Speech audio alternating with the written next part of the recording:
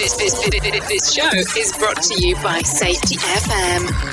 Well, hello, and welcome to another episode of The Jay Allen Show. I hope everything is good and grand inside of your neck of the woods. I have to tell you, it seems like it's been a while since we've had our last conversation. Keep in mind, as we're kind of putting the context to this, over the last few weeks, we've been taking a listen to the episodes that we recorded at Safety Day 2021 here in the glorious Orlando, Florida.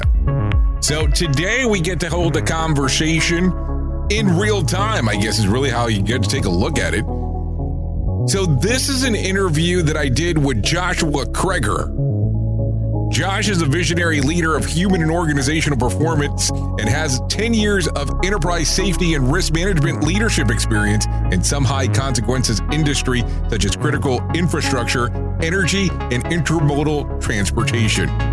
He holds a Master's of Science in Organizational Leadership from the University of Denver with an emphasis of strategic innovation and change. Josh is currently a Director of Safety and Innovation and Strategy for the company that he works for. So I'm not going to take up too much of your time at the very beginning of this thing. And let's get started with this conversation with Joshua Kreger here on The Jay Allen Show.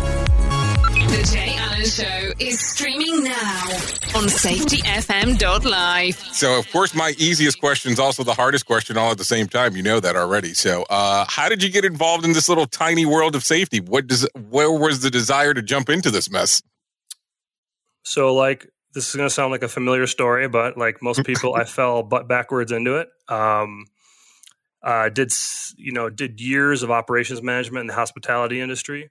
Right out of undergrad. And, before that, always had a blue collar background, worked in a lot of different trades through college and in high school. So I've been sort of peripherally aware of safety. When you're 17 years old, you have no appreciation for it. I can remember doing many of drilling without earplugs and whatnot. So, I just was operations management and then got a little fried in about 2008. So quit my 6-figure job about a month before the housing market collapsed in 2008. Kind of serendipitous though, because my wife was getting ready to apply for med school at the time. And she's like, hey, I want to go to this place called Federal Way, Washington. And I want to join this program called AmeriCorps. And I want you to come with me. And again, she wasn't my wife at the time. And I said, well, one, where the hell's Federal Way, Washington? And then two, what the hell's AmeriCorps? Mm-hmm. So, I went from sort of this 80-hour-a-week cutthroat industry making tons of money to I'm teaching math and science to low-income district children after about a 3-week NDOC on how to teach math and science in a high school. So it's kind of like, hey, warm body degree, pass background check, off you go. So that's how I left my industry. And then we ended up moving to Denver in 2011 for some bigger opportunities. And that's where I got my first job, just trying to find a gig, just coming in, trying to rebuild my professional career. And I got on as a DOT compliance specialist with... the love there. I am so familiar with DOT. How did you like that gig? It's interesting looking back on. I'm glad I have that foundation in some part of my brain, but it's very rote. It's very much, I hate anomalies. So I was really good at digging through DOT files and catching things on drug tests and whatnot. But it was a good entry into the discipline, and then sort of just evolving from there into enterprise leadership from a safety perspective. I already had that leadership piece in my background, and then getting into safety was sort of like, oh, you also know how to lead? I'm like, yeah. And then it sort of snowballed from there. But that's one hell of a change. I mean, let's talk about it. You left a 6-figure job. You go into teaching. I mean, essentially, that is a hell of a change. But then you go into DOT after that. As you're going through these changes, are you seeing like your long term on what you're planning on to do trajectory wise? Like, what are your journey at that portion? Because I can't imagine you're looking at destination at that point. You have to be looking at journey. So what are you thinking at this time?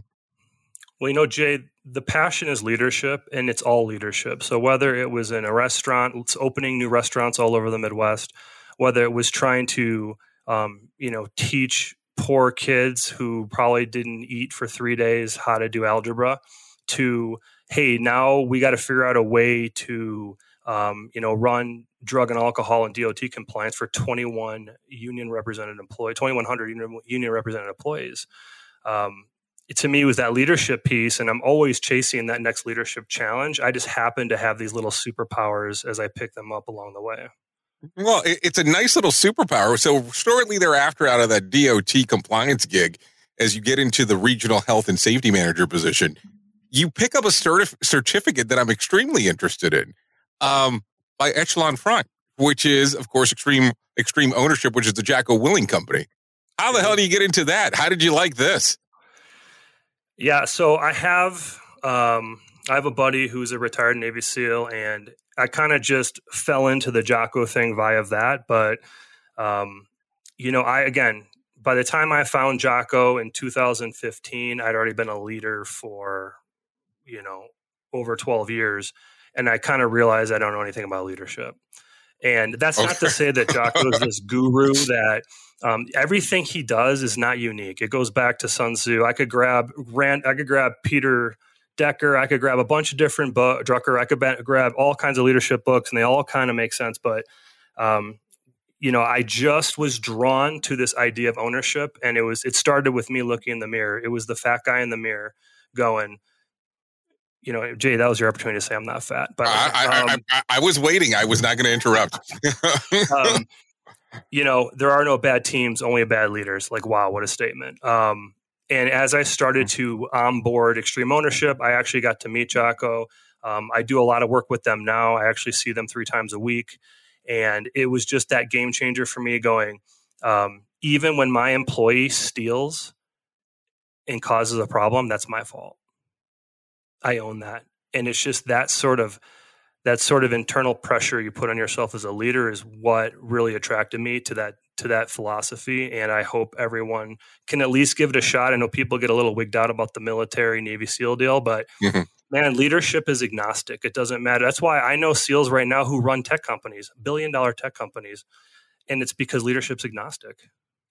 So as you're developing this leadership and you're realizing more and more some of the stuff that you've read in the past, some of the things that you're moving forward with, and you're seeing these different concepts inside of the world of safety as you're moving forward because you've been focusing on leadership, what are you kind of seeing that they bring together, especially when you start seeing these different things where it's to some extent, some people might take it too harsh on how they, will kind of turn around and say on how they pursue and punish to some extent. So how can you distinguish the leadership from punishment? Because most leaders, depending on how they lead, won't take responsibility on their own. It's their fault, and you kind of move forward, get them out of here, and then the same issue occurs. So have you been able to blend the two worlds together? Well, I tell you, so I consult with 56,000 different businesses in Colorado. Those are all my customers. And, I try to reiterate, you can punish or you can learn, but you can't do both. But that is not very intuitive especially to small business owners, right? It's so personal when something bad happens to an employee, even though they're empathetic. It's, it shuts down production. It increases their mod, it increases their premium and insurance. It increases a whole kind of things. And so they want to punish. And we can all remember, for those of us from the construction industry, as soon as someone gets hurt, the GC, well, I expect this employee to get punished. And that's the unfortunate sort of failure of the discipline at this point, because that is hat in hand right now in the discipline. And I wonder if it'll ever be different. I think we need to get some senior leaders in the C-suite who actually innovate inside safety instead of focusing on innovation all over their business and then just rolling out the same crap from 1986 in safety from a performance measurement standard. But I try to teach my customers that as soon as you punish, you can't learn. And so it's easy to punish, but the learning is what's going to keep people out of the hospital and out of the morgue. And that's that piece that I try to turn with that corner we try to turn with those customers, but it is so hard because it is so intimate. When one of your workers get hurt, either you feel emotionally attached to them and it's painful, or they've caused a ruinous act in your business and it's now compromising your livelihood. So when you start having those difficult conversations with your customers, how do they handle this? Of course, they're the ones that are normally calling you. So how does this work out? Well, again, they don't want to hear that it's their fault. Well, I mean, but you're telling it to them. I do tell them that. And it's all in how you present it, right? And I try to use examples. This is where my superpower just coming into this, stagnated industry in insurance safety. As an operational leader, I kind of tell those I do that storytelling for when I was in operations. And, at the end of the day, I have to explain that you have to own this. And when you punish them, the next incident is on you because you chose punishment over learning. And punishment feels better. Punishment's quick. Punishment is intuitive. And it feels like it feels like you've done something. It's like these guys, these preppers, right? They'll go buy 700 guns and then they can barely get up their stairs without wheezing.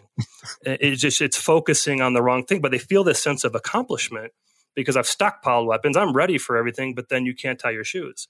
So it's really just teaching them that you have to make a stand now, and it starts with you as a leader. You own everything in your world as a leader. And I actually teach more extreme ownership than I do OSHA compliance. So when you go in and do something like that, where you're actually presenting in that fashion, where you're going, okay, extreme leadership, not so much OSHA, do you kind of get the weird look or the weird conversation afterwards by some of the senior management inside of these different organizations because they have X expectation because this is what they've grown accustomed to, but you're trying to tell them, hey, no, you need to really take some responsibility. Yeah, the OSHA thing it's their life, right? We have to report out on this. So gee whiz, why not make it our performance measure for safety as an enterprise? And I try to do that in a way that, doesn't insult their intelligence because these are brilliant people that run these companies. They're part of this same system. And sadly, and this is where I will kind of call out the profession a little bit. They're relying on the people like you and me, Jay, to make the right decision and recommend the right things that will work. So like, hey boss, let's set up a just culture. Well, what's that? Well, let me give you this book. It's starting that journey, and that's on us as safety leaders to not lead up the chain. We do really good at leading down the chain, backslapping at safety meetings, discussing with foremen how to run a safety program at the work site. We seem to sort of pause and get inside our own fears when it's time to lead up the chain of command, which again is another foundation of extreme ownership, is being able to walk up to your CEO or walk up to your superintendent and go, this isn't working. It looks like it's working because the number is 0 right now on the board. But you and I know that all of a sudden something's going to blow up and 8 people are going to die. And then we're going to go, how did we go from 500 million man hours on injury to 8 people dead? That's something we want to discuss before it happens. So being as you have that understanding and you're trying to open the eyes of people in different industries with this, what's some of the pushback that you're getting? Because I know that that's not an easy pill to swallow. Yeah, the pushback, people don't want to suck at safety. No one does. The pushback is operational pressure. I don't know, COVID, lumber being $700,000 per square foot. It's these external pressures that always beat safety. Safety loses to operational pressure every day of the week and twice on Sunday. And the pushback I get is we can't afford it, or we don't have the motivator at the business. We're talking to the poor HR individual who knows someone's going to die, who knows this isn't good, who knows OSHA is going to come in and wrap $100,000 of fines on us.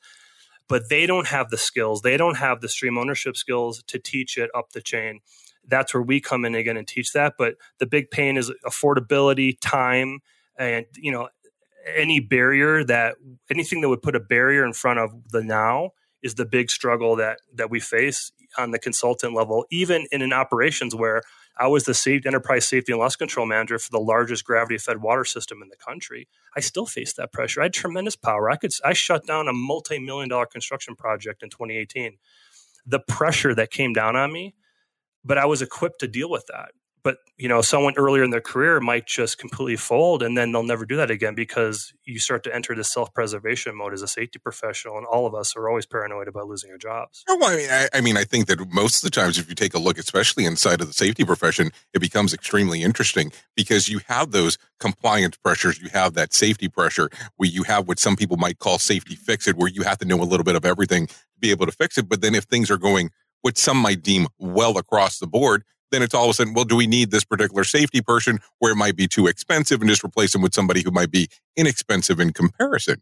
So it becomes a very strange thing. So when you decide to do this, when you're working for the largest water provider there, what happens? Do you get the phone call when you shut it down? Are you getting calls, call after call? What the hell are you doing? Or what kind of pressure is being put upon you at this time? If you remember, of course.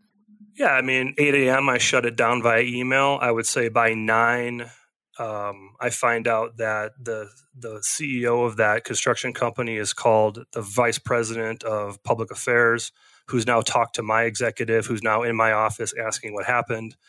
And you better be ready to rumble, right? To use Brene Brown's quote, but so many of us in safety. Here's the thing: safety professional. It requires a lot of analytical attention to detail, not always conducive to the best leadership. And if you don't have sort of that courage, that bravery as a leader, you're gonna just go, okay, well, I guess it's not that big of a deal. You'll look for ways out. And yeah, it came down on me, and I am looking at this could be the end of it, right? And so, here's the thing, Jay. Safety is just localized rationality in the moment. We make decisions based on what we knew at the time, and then sometimes we're wrong, or sometimes we didn't know something, and someone gets hurt. And so I shut down that project. I had like one email from a foreman that said someone was going to die, and based on my relationship with that foreman, I pulled the pin on that grenade. I didn't have all the information. I mean, for me, I wanted like 7 more pages of what's going on. I wanted photos. I want to talk to other people. No, again, it goes back to extreme ownership. Look around, look around and make a call. Here you go. Here's your email. Is someone going to die in between the time I'm kind of fumbling around with this, looking for information? So I feel more comfortable with making the decision, because safety professionals, we want to hedge as much as we can. That's not the game we play. And that's honestly, you do a disservice to the employees you're responsible for protecting by doing that. So as you look back now in retrospective, because that's the only thing that we can do now, do you feel, based on the amount of information that you have, or had at the time, better saying, did you make the right call? I did make the right call, but I also burned up some significant leadership capital doing it. Yeah. Okay. You can only do that so many times before, to cry wolf, or that you just start to lose confidence. Your senior leadership starts to lose confidence in you. But based on the information at the time, I'm pulling off experience. It's more of that. Does it pass the smell test? Having leadership experience in the past. I don't know if I had the relationship with that individual that I did. Would I have trusted him? But then again, is that the right decision to make? What if I don't have a relationship, but this person's got a legitimate concern? Oh, you so knew where I was going next. Yeah. Well, go for it. No, that was exactly what I was going to ask you next. What if somebody else would have actually said the same scenario, but you didn't have the same relationship with them? The decision would have been the same. And I know that all this is retrospective and woulda, coulda, shoulda, woulda, and all that kind of, glass crystal ball stuff. But I'm always interested on, when you have to make the difficult decision, because it is a difficult decision. Yeah. When you have to look back, how do you feel about it? I would have still stopped it. Okay. And that's because I'd rather live with the termination than live with the worst case scenario. Absolutely. And then, some people will get sanctimonious about, well, you can't stop everything. And then some people will get even more sanctimonious and say, you need to stop everything. Right. You pick and choose your battles. You earn more leadership capital than you burn. And I had enough leadership capital built up to pull that pin. And that's another, piece of advice I would give to these junior leaders in safety. Be building up leadership capital every opportunity, because when you do need to burn it, boy, it goes quick. Now that you pulled the pin, everything started moving on. You stopped everything. Everything's going. How long is the site closed down for before everything's within the realm of you being comfortable with moving forward with it? It's like 12 hours, a couple million. So there was people gunning for you, I would imagine, during that time. As you were saying earlier, people calling. And I can imagine if that's hour 1, by hour 5, they're wanting your head on a lance. Well, then internally, that's also our sales internally. Right. That's water sales for us. So it's not just this construction company who's on a deadline. It's also our internal water sales. And, it is every hour in the hour. And it's here's what I always tell individuals in operations. I will always say, prove to me it's safe. I'm not going to take your word for it. and they proved it was safe. And I said, okay, I'm comfortable with it. Just having their attention and having them, hey, can you remove your ban? I said, it's not a ban. I'm doing you a favor. This is going to be worse for you if we kill people. But yeah, it just proved to me it's safe. And sometimes we don't ask those questions as safety professionals. We just we cower in the moment. Well, because also at the same time, it's an emotional event for some, especially when it comes to the operation side, because now you've closed down the business. And let's be realistic. I have an operation background. And if you would have told me that before I started looking into anything in safety, you closed down part of my operation because of a potential safety related thing, I might have not been too happy about it. So how do you handle that emotional distress that's going on? Because it is coming your way. It's fireballing your way, regardless on how you look at it. Yeah. Nothing's ever been accomplished by panicking. And again, that's another, I would say, extreme ownership tenet is, you have to detach emotionally. And if you can't detach emotionally, you are going to get overwhelmed by that moment because, this is all on you and you don't have all the information. And if all of a sudden you find out you've got information that you didn't have an hour ago and you, on paper now, in retrospect, it's kind of like, hey, these preventable accidents we talk about, right? Like, they're only preventable once the thing's crashed. Same thing. It was only a bad call now that I have this entire ream of paper on what was going on. And it's just being able to weather that and standing your ground, either morally, ethically, or, immorally. You got to take a stand. And if you care more about your job than your personal beliefs, then you're in the wrong business. Well, I appreciate you actually going into that because most people would not give that much detail. So I do appreciate you going down that path. Now, I got a question for you because you see a little bit of everything, of course.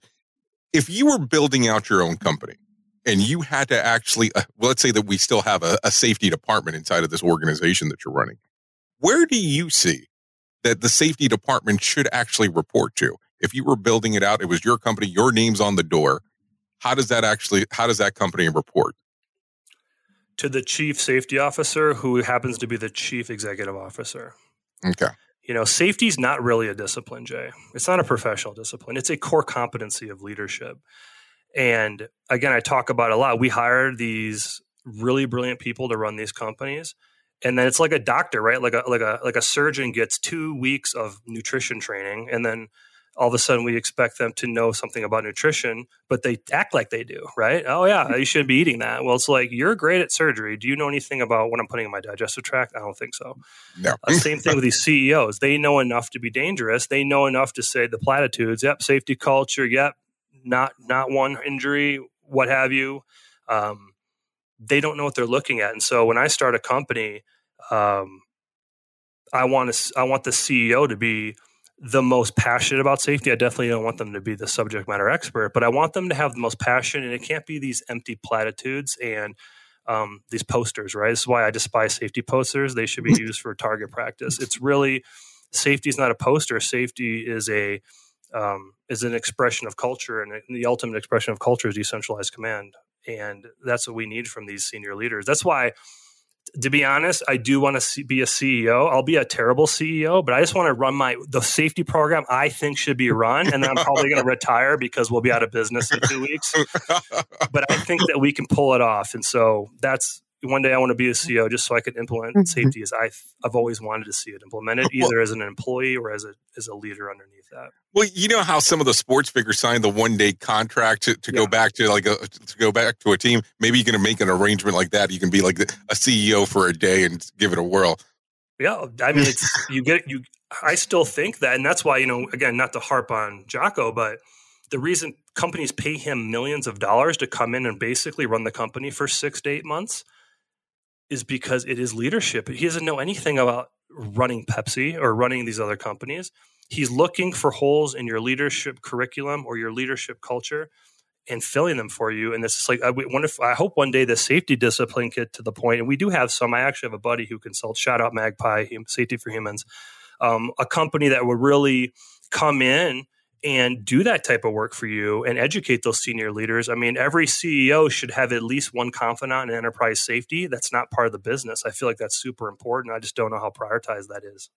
Well, and that's a great question, because here's the thing. Sometimes when you're so close, when you have it so close to the chest, you don't realize the gaps that are there. So that's why the outside consultants come about. So it's always interesting on when you especially see big name consultants come in and take a view on what's going on, especially when you look at somebody like Jacko that we've been kind of talking about here for the last little bit on, he runs it for X period of time. Mm-hmm. And of course, there's a cost affiliated or associated to the whole thing.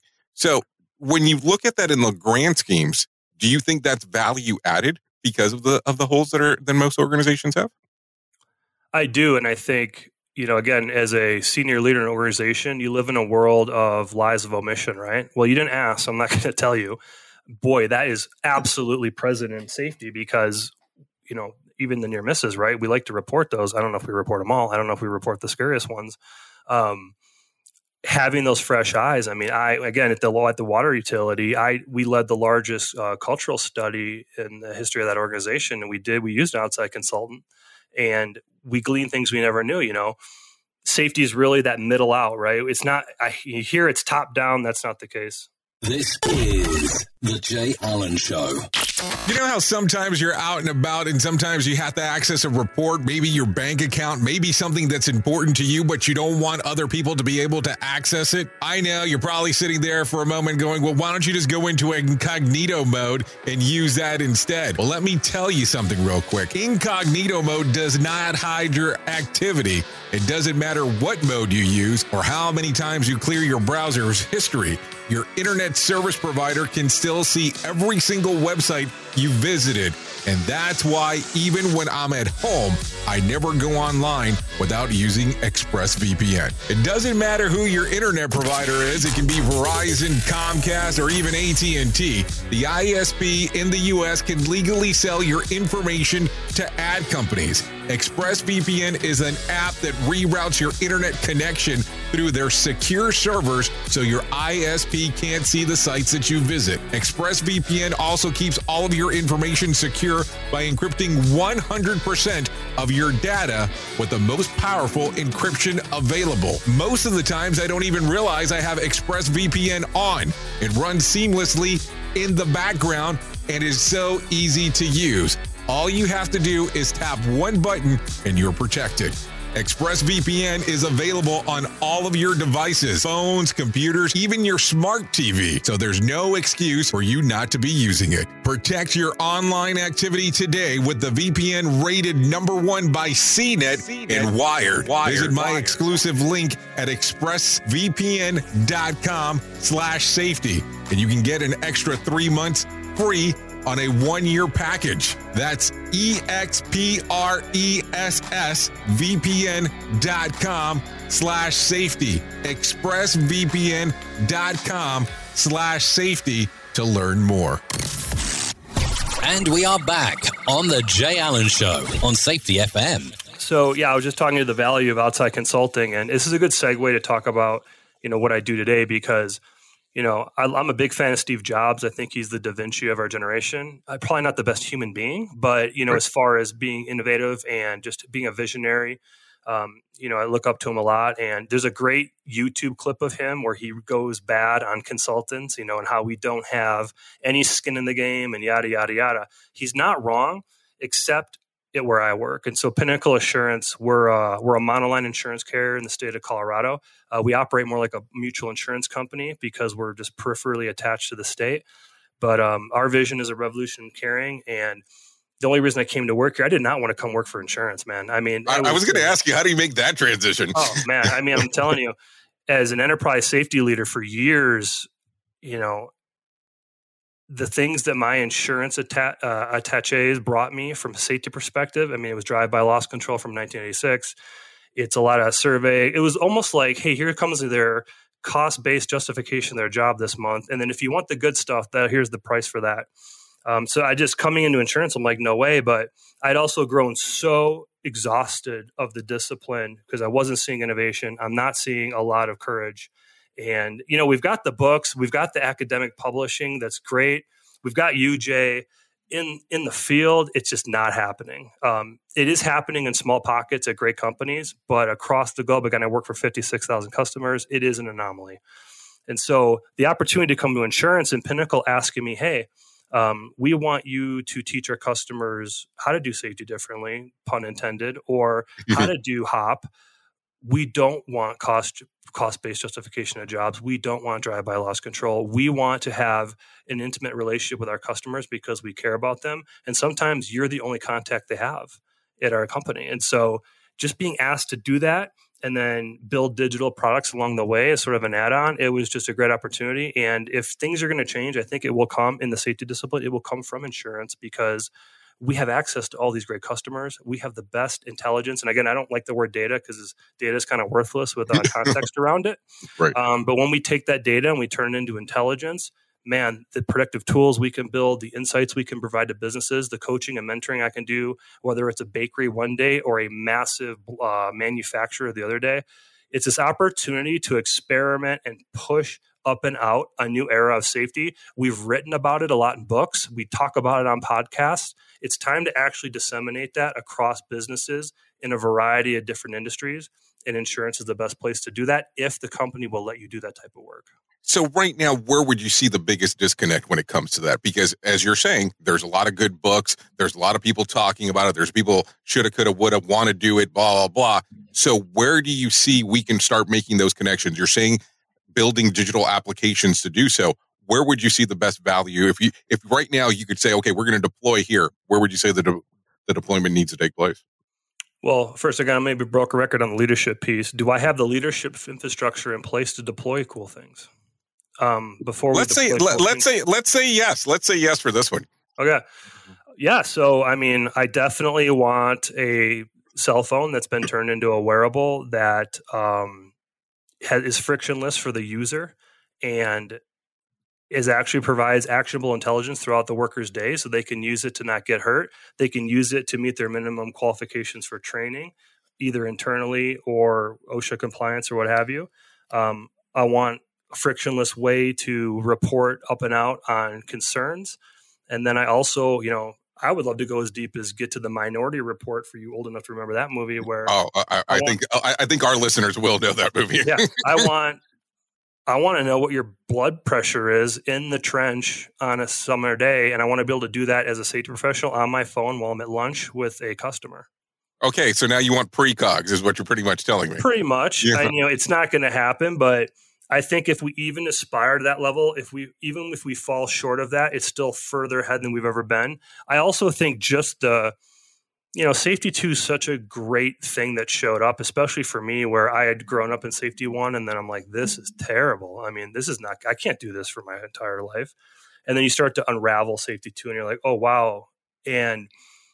But how do I implement that when, again, my chain of command grew up in this dysfunction from a safety perspective? And I have to have the leadership piece first to educate my boss's boss, so that I can get to that point where I can implement Safety 2. We don't have that right now as a safety profession. You'd be lucky if you get that CSP at this point, and that's why I always tell my people, I've got 19 CSPs on my team. Hey, we're done studying safety. We need to be able to lead because anybody's a leader, no matter their station in life, when they step up and lead. And my consultants are leaders. And the ultimate form of leadership is when you're mentoring someone and they don't know you're doing it. And that's that piece in insurance that we can do if we choose to not be ad hoc auditors for underwriting, which I think is not good. That's why we have underwriting. Once you're signed on, we're in this together, baby. And we want to get you to a point where, one, you never not renew with us because you love our experience. And then two, you start to see the real-time ROI of safety at your business. So as you look at this across the board and a lot of the things that you want to implement, and as you're going further into what you were saying, when you look at the whole CSP aspect, being as you're saying there should be more of a focus on leadership, do you see a value still in having a CSP? Yes, I don't want to go bad. I love the BCSP. Shout out to the BCSP. Don't pull my credential. I love you guys. Here's the thing. There's a lot of imposters in safety, right, Jay? Mm-hmm. There's a lot of imposters. It's a job. If you've turned a wrench in your life and you can speak the language, you can get a job in safety. The CSP helps show that safety professional wants to get out of bed and be better every day. And, it's a good way to go. On the flip side of that, just because you don't have it doesn't mean you're not an outstanding safety professional. But I think it's a way to, especially right now, I'm trying to hire a junior leader on my team. By the way, if you're interested in that, pinnacle.com. The CSP, you start to see it come in, and you go, okay, is the leadership piece there? And so my hope is one day that credential starts to evolve into more leadership, because, the ASP, that's really your nerd cert. And, shout out to all the nerds. I took the ASP too. By the way, it's way harder. So if you've already passed the ASP and you haven't gotten the CSP, just go get it. It's way easier. CSP, and there's some leadership curriculum in there, but where is the ability to walk in day one and have a superintendent go, I'm not doing that. No. Where do I go from there? Where's the SOP for that? I've got all the credentials. I've got the experience. I got my books. I got my heart at. This so-and-so has been here 30 years, and they just said, no, what's your next step? And what is the next step? I mean, that's the difficult one, because here's the thing. We did some research and looking at the different designations that there are available in safety. There's over 350.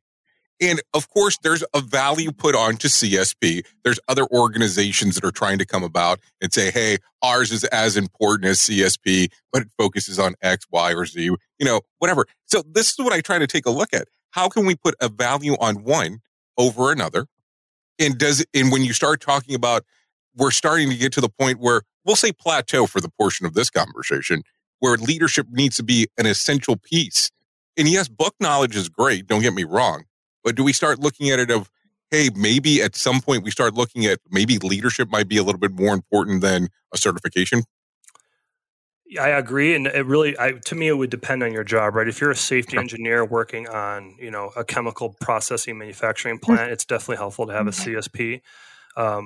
But, you're right, the leadership piece. And then guess what I've been studying for the last 5 years? It's been less safety and been more user experience and service design. And people are always weirded out by that. Why are you studying UX and UI? And yes, I'm in the digital product game, but part of the problem with safety is it's incredibly boring. It's not user friendly. And again, do you use things, Jay, that you find boring or not easy to use, right? That kind of gets shifted to the side. So as a safety professional, you're already trying to sell the hardest product to sell in the world, which is safety, whether it's a training, whether it's a standard process. And so if you can start to design experiences and services around that, that's enjoyable for the end user, that's another way with the leadership piece. If you start to couple the book knowledge with the user experience knowledge and the leadership knowledge, now you've got sort of this triangle that can really be effective in getting safety to be utilized, and then it's only going to get utilized if you can effectively sell it up the chain of command of your business. So I'm going to make an assumption here. You're a big Salesforce guy. Well, it's funny because we're in the process of going to Salesforce. I love Salesforce. I mean, I'm kind of software agnostic. I can tell you a lot of stuff I hate. Like if your core system's in Cobalt, I'm leaving the company. I don't blame you. You should be gone. No, but the only reason I say that is because a lot of the stuff that you're talking about, when you start taking a look at some of the stuff that Salesforce can do, especially with some of the information technology, and you start taking a look at some of the digital aspects you're talking about, they almost go hand in hand. And especially you already being insurance, oh my Lord, would that make it so much easier? Yeah, and again, if you're having employees stop work and come into an auditorium to do safety training in 2021, you're just behind the power curve. And safety is being marginalized every day at your business because your senior leaders are getting frustrated with you as a safety professional. You've got to start to remove the friction from that process. Otherwise, safety is going to lose to operational pressure every time. And so there's this idea that why can't a crew jump on their phone and take a training real quick over lunch? Why do they have to come back to the office, jump on the computers from 10 years ago and start to click through things? They're not absorbing any of it. There's zero knowledge transfer. They're clicking through it to meet the minimum quals on whatever industry you're in. As safety professionals, we have got to innovate in just the delivery of it. I mean, forget the whiz bang kind of predictive tool, which again, I'm going to build one day.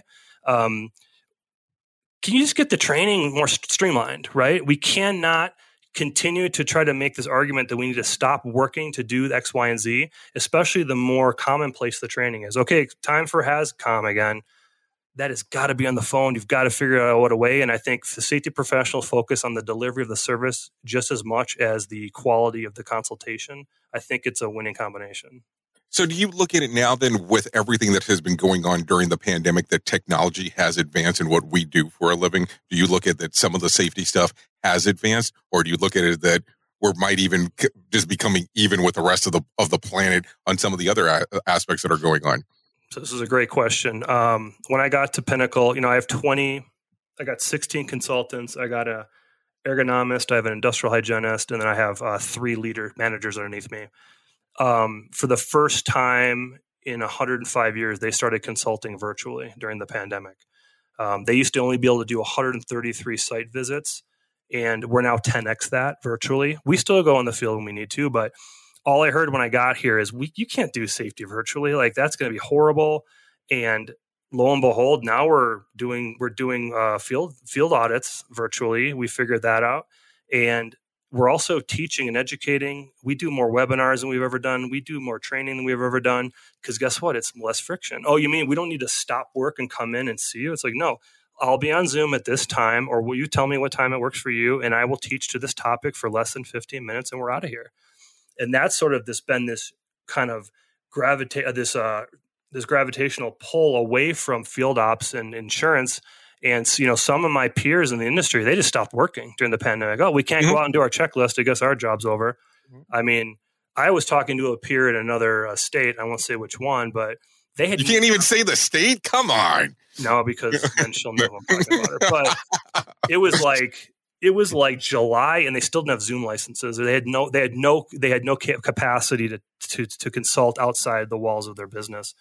And so it's been a game changer for us, and I can touch 10x more customers virtually. And then we still hold that in-field touch in our back pocket when we need it. That's been a big innovation. And then just the technology piece. I mean, it's given us a lot of time to focus on, like you said, professional development, not just CSPs or whatever your flavor is, but that leadership piece. My whole team's read Extreme Ownership. They're reading them all. They debrief it every day as a team. We had that gift of time during the pandemic that I think a lot of safety professionals didn't leverage in the insurance industry. And then those of my peers in construction who never stopped working. Now you've got brilliant CSPs taking temperatures every day and doing nothing else, while the hazards that are still killing us every day are going on behind them. And that was sort of the ultimate tragedy of COVID for the safety discipline, is really smart people already didn't have time to play whack-a-mole with all the known hazards, and all of a sudden they're taking temperatures to meet this minimum compliance. And in insurance, unfortunately, I see every time someone dies, I get an email in our book of business, and I'm going, I wonder if that safety profession was busy taking a temperature when that thing happened, or I wonder if there wasn't time for a training because we're taking temperatures. And again, that doesn't mean taking temperatures weren't important. I think what we need to do is, do you need a certified safety professional to take temperatures, or could we have trained someone real quick to just take temperatures real quick? And that was sort of, in one way, the COVID's been a boon for the safety industry. I know, especially emergency management. I've been in all 3 disciplines in operations, and at worst now we've got sort of this recognition that, boy, we better have resilience from a safety perspective if and when something like this happens again. And that's sort of been a win for the discipline. I mean, it's been an interesting time on some of the things that safety professionals have had to do during the time frame, especially as you're saying, even going out as far as just taking temperatures. It did really change some of the environment, because it was, okay, let's put plexiglass up, let's have these barriers. And I don't even know if you remember when people were starting out putting out those digital monitors where you could see an infrared on the distance on how it was measured. It was like, okay, we're getting a little bit extreme here. But it's interesting in seeing some of the changes. Now, you did mention something because of the change with the pandemic that you've been able to do technology-wise. And you said you were able to do a digital site visit. Could you give some explanation on how that would actually work? Because is somebody controlling a camera? How does that work, if that is part of the case, or how does that go about? Yeah, it's, I wish it was something super complicated, but, again, let's bang on Jocko again. It's simple, not easy. Let's FaceTime, and you show me the stuff that scares you. Okay. And we've done that. Now, based on my knowledge, let's show me some of the stuff I know that you have that scares me. And then let's go through your loss runs. Let's do an analysis on the last 3 years of what your losses have been. And then let's go look at that stuff, and, getting that done in 45 minutes. And then returning an end product to the customer with some helpful advice, some resources. And then that olive branch, that call me back when this gets more scary. That's kind of how it looks. I mean, there's a lot of technology there. I know some people are sending Google glasses and wearing GoPros, and again, simplicity rules. The customer doesn't want to do anything but grab the phone they already have in their pocket or purse and walk around for you and have an honest conversation about what scares them. They don't want to go through your checklist. They don't want to hear about what you think their best work should look like. They want to do their best work. And you're there to help them as a safety professional at the insurance care or even the broker side. So if people want to find out more about what you're doing or more information about your organization, where can they go to find out more? Definitely pinnacle.com is a great place to start. I'm on LinkedIn. I don't even know. Do you accept everybody that actually looks for you on LinkedIn? Not if I can tell they're like a digital sales rep for some algorithm that's been around for 5 years, then I don't say yes. But if you want to talk about this or anything I said resonated, or by the way, if you want to come work for me, we're hiring. I think it's a great opportunity to network, and LinkedIn is a great place to start. I'm pretty active on there, and then pinnacle.com. We got great resources. If you're in Colorado and you're not a policyholder, I strongly recommend you look at breaking off your work comp piece just to Pinnacle, because and I'll just say this with confidence, we own the carrying market in comp, and I would say the nation. We don't get to compete against the whole nation because we're kind of pinned down in Colorado, but being pinned down in Colorado is also our superpower, because if we burn bridges in Colorado, we're out of business.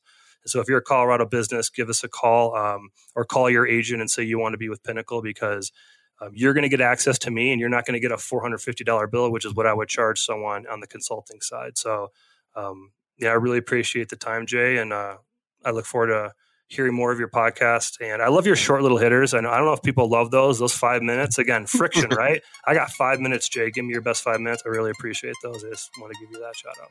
Oh, thank you. I appreciate it. Well, Josh, I really do appreciate you coming on to the show today. Thank you. Want more of The Jay Allen Show? Go to safetyfm.com. The views and opinions expressed on this podcast are those of the host and its guest and do not necessarily reflect the official policy or position of the company. Examples of analysis discussed within this podcast are only examples. They should not be utilized in the real world as the only solution available, as they are based only on very limited and dated open source information. Assumptions made within this analysis are not reflective of the position of the company. No part of this podcast may be reproduced, stored in a retrieval system, or transmitted in any form or by any means, mechanical, electronic, recording, or otherwise, without prior written permission of the creator of the podcast, Jay Allen.